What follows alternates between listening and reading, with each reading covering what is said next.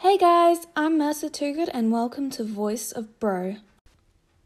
Today's episode is The Life and Times of Clinton Francis Barton. Fandom, Marvel. Author, Dark Brohood. Summary. Clint Barton may have been stubborn, but S.H.I.E.L.D. was persistent, and they wouldn't let a potential ally go. Or, 5 times Clint Barton evaded S.H.I.E.L.D. and the one time S.H.I.E.L.D. caught him. The first time Clinton Francis Barton evaded S.H.I.E.L.D. was when he was 15, days after escaping the circus, leaving his dead brother behind him. He was still battered and bruised, his bow clutched in his hand, hiding out in an abandoned building on the edge of Waverly. When they came for him, he thought it was police, or the circus, or worse, child services. That night, he slept behind a dumpster, joints aching and cold, just to avoid detection. He fled Waverly the day afterwards, heading east. He didn't know if they would follow him. The second time S.H.I.E.L.D. came for him, a year later, he had already become a mercenary. 16 years old, with aim that could rival the best sharpshooter in the US military, and he took lives for money, so he could live. They came for him in the middle of a job. His employer had been skeptical of him because of his age and his choice of weapon, but after assurance that it would be done, they gave him the money and sent him on his merry way. He spied the target, a wealthy businessman that had taken Clint's current employer out of a deal, and pulled back the string of his bow, kneeling on the roof of the building next to the one he was in, and marked the trajectory for his arrow. Through the window and piercing his heart, that was the way he was going to do it. He let out a breath and let go of the string. It sailed through the air, crashing through the window and plunging itself into the businessman's chest. Red started to appear on his white shirt, and faint screams hit Clint's ear as the man fell to the ground, the woman he was in a meeting with jumping up from her chair in shock. It was satisfying when his arrows hit their mark. The woman fell to her knees above the body as the door swung open. Clint narrowed his eyes at the man that walked through, then widened them when he realized he recognized him. With short brown hair and brown eyes, dressed in an immaculate suit, it was the same man that had chased him down in Waverly the year before. Clint packed his bow up and turned around, heading for the roof entrance as the man's eyes landed on him, and he pressed something in his ear. Clint threw the door open and started descending the stairs, stopping halfway down to the top floor when a woman in a bluish-black cat suit stepped out in front of him. "I need you to come with me." He vaulted over the banister of the stairwell and onto the steps below the woman. She growled at him and gave chase, him leading the way down to the bottom floor. He left the stairwell and then the building, jumping onto a motorbike he had hidden for a quick getaway that may or may not be stolen. He jammed in the keys, revving the engine, and screamed down the roads of Chicago, leaving the city immediately. When S.H.I.E.L.D. came a third time, he knew what they were. A secret organization bent on making him a child soldier. But that wouldn't help much, seeing as how he was now 19 and was legally an adult. But still, they followed him. He had managed to avoid them for 3 years, flying under the radar, only speaking to those he needed to. Somehow, they found him again. He was in a small town in Montana, drinking in the middle of a pub, when hands planted themselves onto the bar next to him. He looked up and saw the brown-haired man looking down at him. "Hello, Clint. What do you want with me?"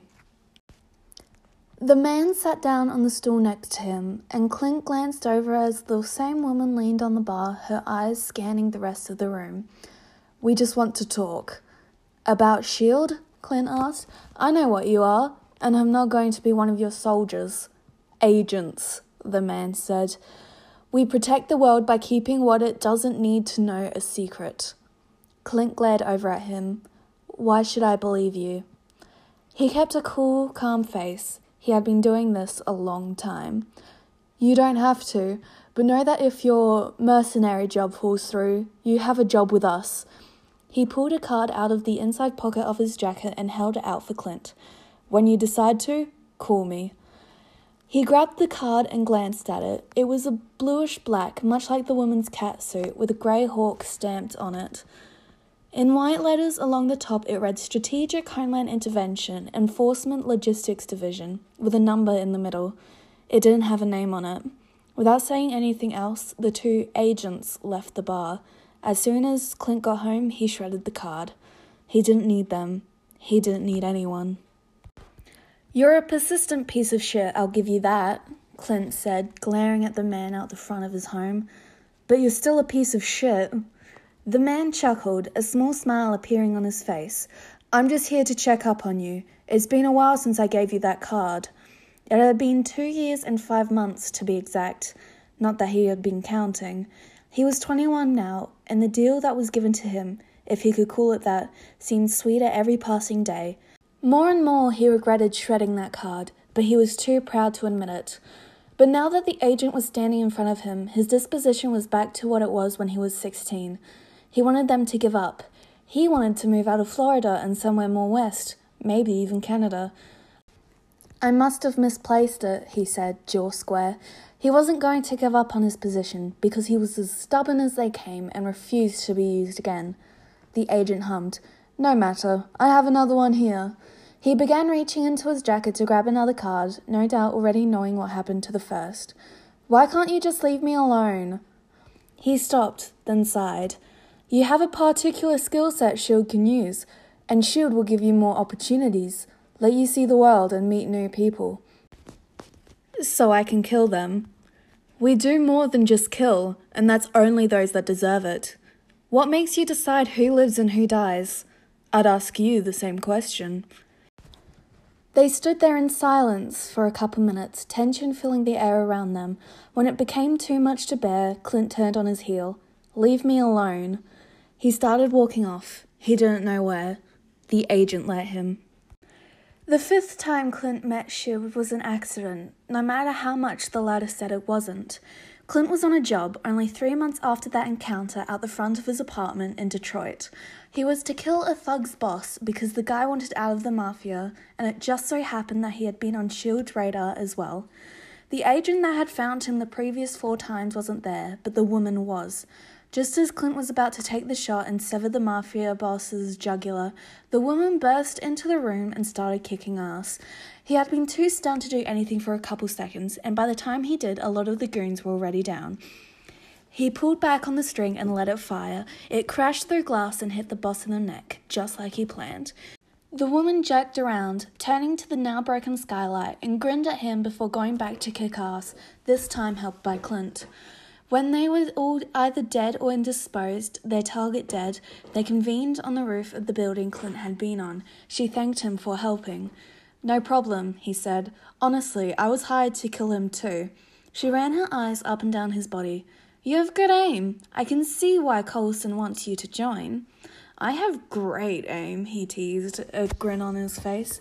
But on the inside, he was thrilled at learning the agent's name. Now he didn't have to call him Agent whenever he thought about him, or bitched about S.H.I.E.L.D. to Kate. "You know he's not going to take no as an answer, right?" she asked him, an eyebrow raised. The grin only grew. "I implore him to try." The 6th time S.H.I.E.L.D. and the agent Coulson, as he had learned a year earlier, met him, it really wasn't a point for them, at least in Clint's book, because he was lying on a bed in the middle of a hospital with 80% hearing loss. He had been in an explosion, which really wasn't as cool as it looked like in movies, and his eardrums or whatever made him hear had been permanently damaged in it. It was strange not being able to hear. He saw the EKG moving with his heartbeat, but he couldn't hear the insistent beeping that accompanied it. The doctor had been communicating to him via whiteboards, and it was honestly starting to get annoying. It was then that Coulson walked in, the woman stalking in behind him. He picked up the whiteboard that was hanging at the end of his bed, wrote on it, and turned it to Clint. "I know you're deaf now. We can help." "Fuck off," he muttered, probably too loud, probably extremely slurred. He could feel himself talk, but he couldn't hear it. That was something he would have to get used to. "I'm not in the mood for you to sprout your crap about S.H.I.E.L.D. Coulson turned the whiteboard back around, used the eraser to rub it out, and wrote on it again before showing it to him. "S.H.I.E.L.D. can help.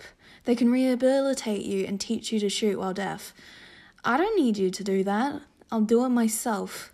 We can give you hearing aids and teach you sign language." "You're just using my condition as leverage," he said, knowing full well that he was shouting. "You should be ashamed." But there was a joking tone to his voice. At least, he hoped. In truth, he was getting tired of trying to shake them off. He was 23, for God's sake, and he was tired. Tired of having to wait for a new contract to be able to pay bills. Tired of having to steal and kill those that didn't deserve it. In truth, he had been waiting to see the two agents again, so he could drop his facade and just accept the offer. He knew his intent came through when Coulson smiled. He wiped away the words on the board and wrote some more. "I'll make sure you get transferred to Shields Hospital. Be lucky we're in New York." And for the first time since he got there, he was.